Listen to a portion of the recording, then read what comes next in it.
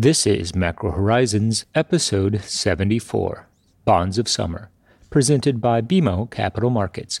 I'm your host, Ian Lingen, here with John Hill and Ben Jeffrey to bring you our thoughts from the trading desk for the upcoming week of June 22nd. As the season officially slips into summer, we're content to leave spring 2020 behind, but it was one to be remembered. The views expressed here are those of the participants and not those of BMO Capital Markets, its affiliates, or subsidiaries. Each week, we offer an updated view on the U.S. rates market and a bad joke or two. But more importantly, the show is centered on responding directly to questions submitted by listeners and clients. We also end each show with our musings on the week ahead. Please feel free to reach out on Bloomberg or email me at ian.lyngen@bmo.com with questions for future episodes. We value your input and hope to keep the show as interactive as possible. So that being said, let's get started. In the week just past, the Treasury market had a fair amount of information to digest. We had stronger than expected reads from the Empire State Manufacturing Survey as well as Philly Fed. We also had a very strong retail sales print. Now, this is consistent with the notion that the economic data hit a bottom in April, and as the economy continues to reopen and move toward the new normal, we're starting to see the economic data normalize as well. It's important to keep in mind that this normalization is occurring off of very weak levels, and as a result, the upside surprises should be taken in that context. The Treasury market appears to appreciate this dynamic, and as a result, we're not surprised to see 10-year yields continuing to maintain a range that's been in place for a very long time. While it's not a particularly exciting Treasury market to be trading, it is the realities that we face, and given the Fed's commitment to keep rates on hold for the foreseeable future, think years, not quarters, it follows intuitively that we'll be in a range trading environment, at least throughout the summer months.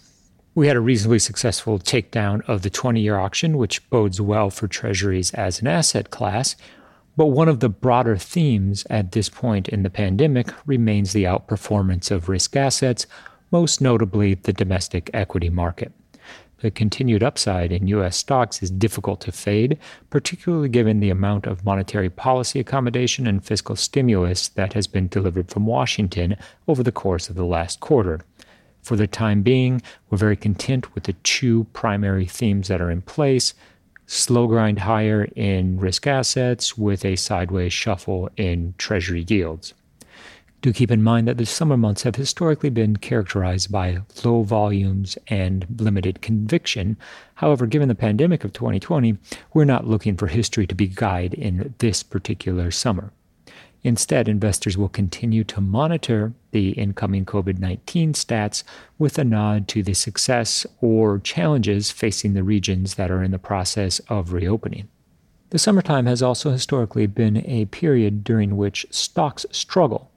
Now, the classic adage, sell in May and go away, has not proved itself thus far in 2020. However, the seasonal tendencies combined with the outperformance of stocks versus bonds, which will lead to some rebalancing issues at the end of the quarter, points to a particularly vulnerable period over the course of the next couple weeks as the quarter comes to an end. So, Ben, how's that 20-year auction? Strong like retail sales. And really, the biggest takeaway from the first reopening of 20s ever was that despite ostensibly low yields, only 131 basis points for 20 years, the fact that we saw such a large stop through at not even the yield highs for 20s really must be encouraging for those in Washington who are tasked with rolling out this new bond. Sure, yields did back up from last month's first auction, roughly 10 basis points or so. But really, to me, the biggest takeaway was that as liquidity gets built out in the new bond, the value of these auctions is really going to be quite high. And one has to think there's going to be many in the market who are going to look to the Treasury's offered liquidity as a way to establish pretty sizable positions in the new benchmark. I think it's fairly safe to say that in terms of rolling out a new product, that this was a success for the Treasury Department, and it'll be interesting to see how the auction schedule develops going forward. But let's return quickly to the economic data. It was a week in which we saw a series of surprisingly strong releases, retail sales being one, the Empire State Manufacturing Survey being another, and Philly Fed as well. All of this conforms to the narrative that April marked the lows for the recession, and as expectations were dropped rather dramatically for the balance of the quarter, we've seen releases outperform. Now, this has brought the U.S. Economic Surprise Index to record high levels. Record high levels for the Surprise Index doesn't mean record strong data by any means. It simply implies that the very subdued expectations for the second quarter were perhaps incrementally overdone. One of the things that we've been contemplating insofar as the third quarter is, in the event that the realities of the depths of the recession are slightly less than initially feared, what does that mean for investors' interpretation of all of the policy stimulus that the Fed has delivered and what has come out of Washington on the fiscal side? I wouldn't make the case that they've overdone it by any means. However, it does speak to the upward pressure that we continue to see on risk assets, with Treasury yields in a remarkably contained range. Ian, you hit on something that I think is one of the most important things going on right now in the economic data, that it is going to be absolutely essential to keep changes versus levels separate in your mind. So if we go to that Empire survey or Philly Fed survey, the way those surveys are constructed, it simply asks, was this month better than the prior month? Or on a forward basis, do you think it'll be better in 6 months than now? It's not saying, are things good? It's literally just relative to what it was before. So some of these huge beats we're seeing in some of these surveys is literally just manufacturers coming out and saying, hey, this past month was better than a full-scale lockdown. It doesn't mean that we're getting a V-shaped recovery or a snap massively higher. All it means is that things have incrementally improved. And that is where I think we really need to pivot when thinking about things, is that the recovery is going to be ongoing. Things are slowly going to get better. They are getting better. We can see that in a variety of the data. But the way some of these surveys are constructed, it can be extremely misleading. Having responses saying that we think that things are going to be better in 6 months than they were in the midst of a government-enforced lockdown is a super low bar to clear, and one that we're seeing show up in the underlying survey data. A version of that dynamic can also be seen in the data outside of the surveys. For example, retail sales that came in up 17.7% in the month of May benefited from the base effects simply because it was such a big drop in the prior month or two. So that means it's essential to look at the dollar level of spending, comparable to the way one might be well advised to discount the survey data as well. Yeah, I think another great example of that is the latest NFP figures. Even though it was a 2.5 million increase, that still is just bringing back 1/10 or so of the jobs that were lost in the prior 2 months. So 2.5 million change, everything's exciting, rates up, equities up. However, we're still off almost 20 million jobs after that big boost. That's a little bit more concerning, and to me, that's the underlying tension right now in the market, is it's a bit of a Rorschach test. If you want to be optimistic, you can find reasons to be optimistic. The Economic Surprise Index is great. A bunch of data coming out is great. Places are reopening. Stocks are going towards highs. There are a lot of reasons for optimism. However, if you want to be pessimistic, it's not too hard to find that. So you kind of get this push and pull dynamic that seems to have equated to a range-bound trading paradigm and 10-year yields, making it really difficult to get too far away from that 70 to 75 basis point zone. And circling back to how this ultimately will shake out, Ian, you touched on it earlier, but something else that's going to increasingly enter the conversation as summer commences and fall approaches, in my mind, will be the direction of inflation. I think all of us are on the same page that the Fed hasn't overdone it. However, if in fact the recovery ends up being a bit more aggressive than was expected, You couple that with the stimulus that Powell and Congress has provided, it's not a huge leap to expect some upside pressure in inflation. And circling back to the auctions of this past week, the 5-year TIPS reopening was met with really strong demand despite the lowest yield since August 2013 at negative 75 basis points. So the fact that you have investors willing to come in and pay up for such low inflation-adjusted yield suggests to me, at the very least, that real rates are going to stay low for a long time and may even push lower. Last cycle, we saw 5-year real yields reach negative 178. That's a full percentage point from where we are right now. On the TIPS thing, one background dynamic I'd point out is it's going to be really hard to actually measure any inflationary impulse for households. And one intuitive way to think about this is, I think all of our consumption patterns have changed pretty substantially over the past 2, 3, 4 months. Now, the question is, are the CPI baskets being adjusted substantially in real time in order to reflect that? If so, that's a very difficult thing to do to get precision on in order to get a robust read on what underlying inflation is for households. And it's a difficult thing that they'll have to unwind when the reopenings happen. So I would just add that as yet another example of the difficulty of trying to measure all this correctly. And let us not forget that even before the pandemic, the Fed was struggling to generate demand-side inflation. We did see asset price inflation, but that's a different issue. So if we actually find ourselves in a situation later this year or into 2021 where there's been demonstrated upward pressure on consumer prices, that's a win for the Fed. And it will help make sure that medium and longer-term inflation expectations do not lose the anchor. On that, Ian, if we do start to see upward pressure on consumer prices, the most important thing to watch is going to be inflation expectations.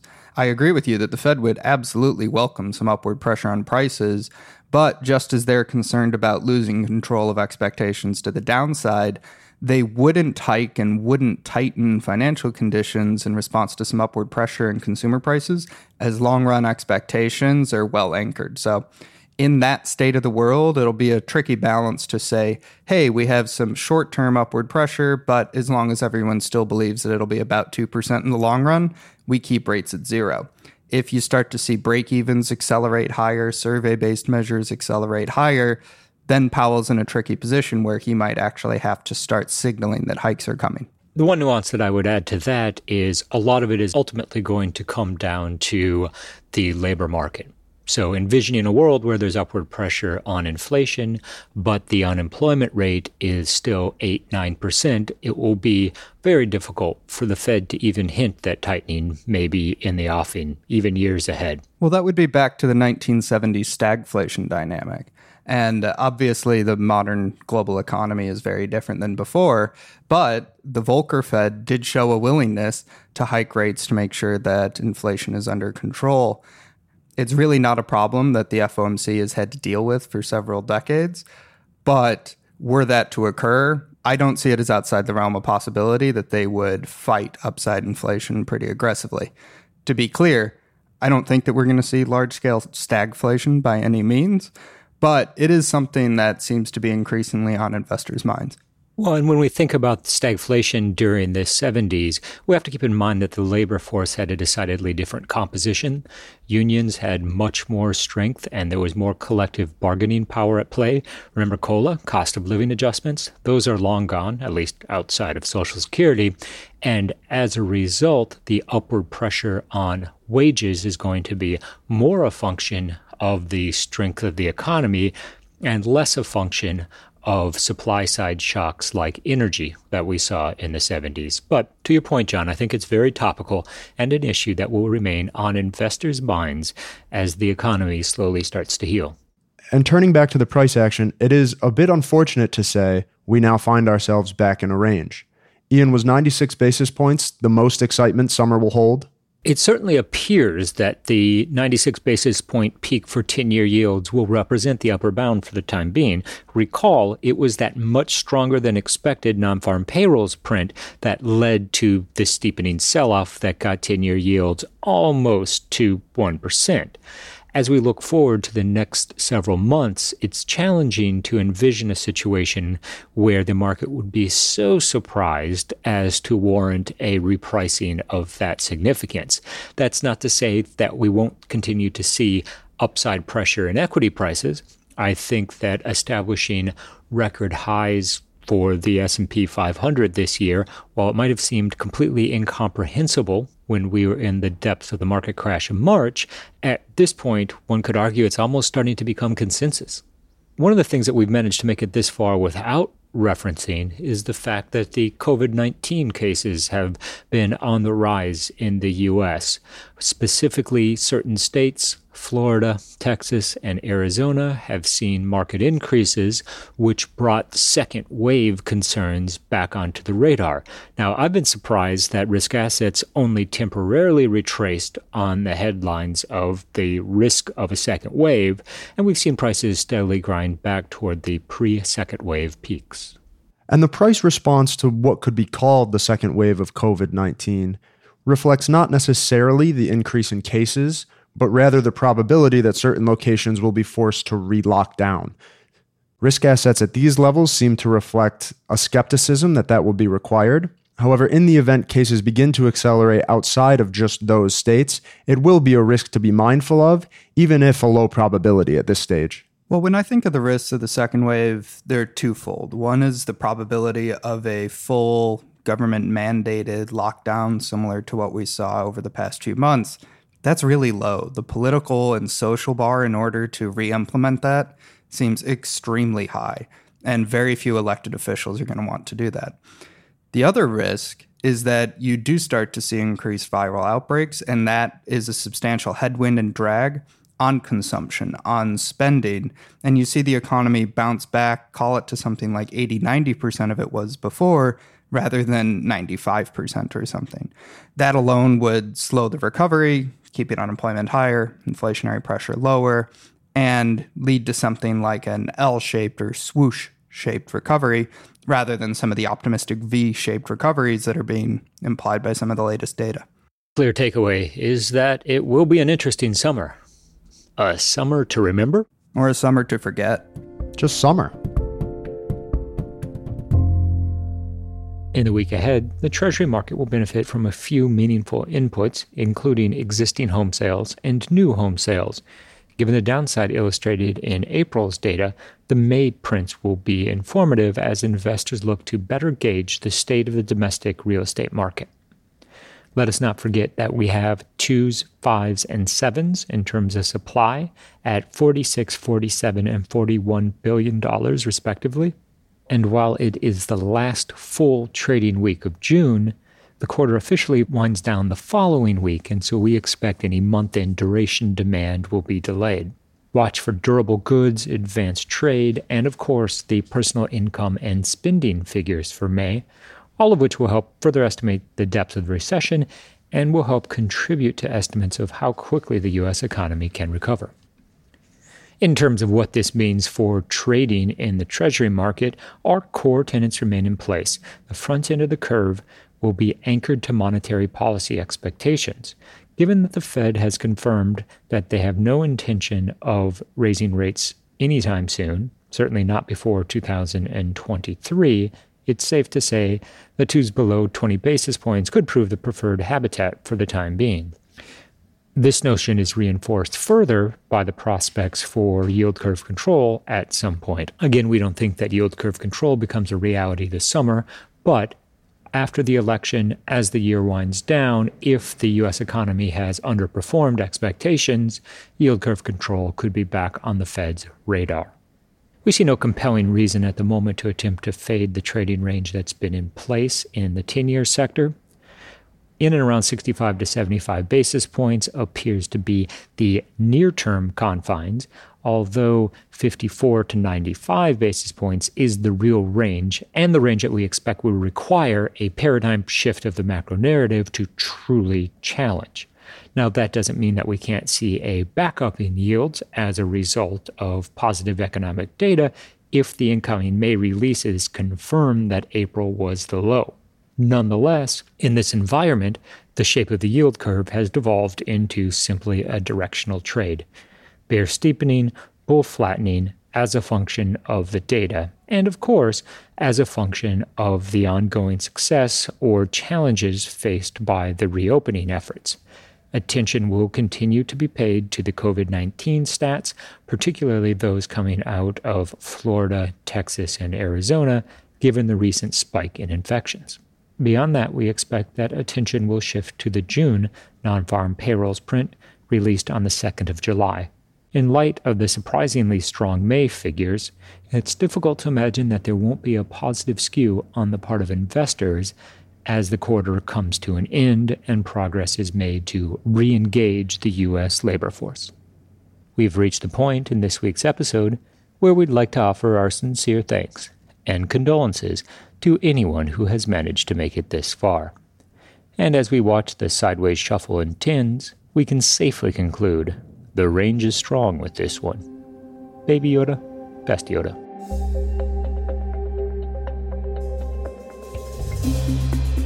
Thanks for listening to Macro Horizons. Please visit us at bmocm.com/Macro Horizons. As we aspire to keep our strategy effort as interactive as possible, we'd love to hear what you thought of today's episode.